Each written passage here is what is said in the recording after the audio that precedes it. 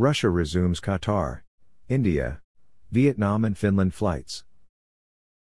Russian government officials announced that starting on January 27, Russia will resume commercial air traffic with Qatar, India, Vietnam and Finland. The announcement was made by the country's operational headquarters to combat the spread of COVID-19 following a meeting with Russia's Deputy Prime Minister Tatyana Golikova.